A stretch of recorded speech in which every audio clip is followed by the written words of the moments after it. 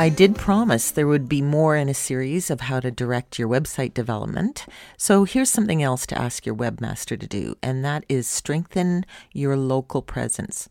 So there's some great stats from Social Media Today that search results or search terms using the phrase near me or close by have increased by 900% the last 2 years. So that's people are saying, find me a restaurant close by or find me a store near me. And so strengthening your local presence is really important.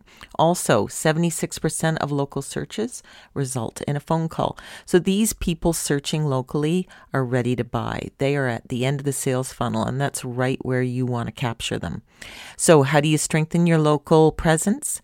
Blog posts where you talk about where you are located. Actually say in the blog post, on the south side of Main Street in Pleasantville, and make sure you include your postal code and your full address, as we've talked before, on your website, and create strong links to other local businesses. If you want to learn more about backlinks, look to episode 30 of the Restaurant and Retail Marketing Flash Briefings, and I have now started to put all the briefings on Pinterest.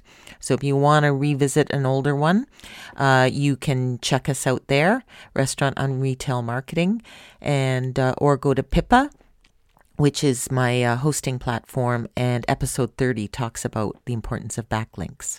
Talk to you tomorrow. So come on, let's get out.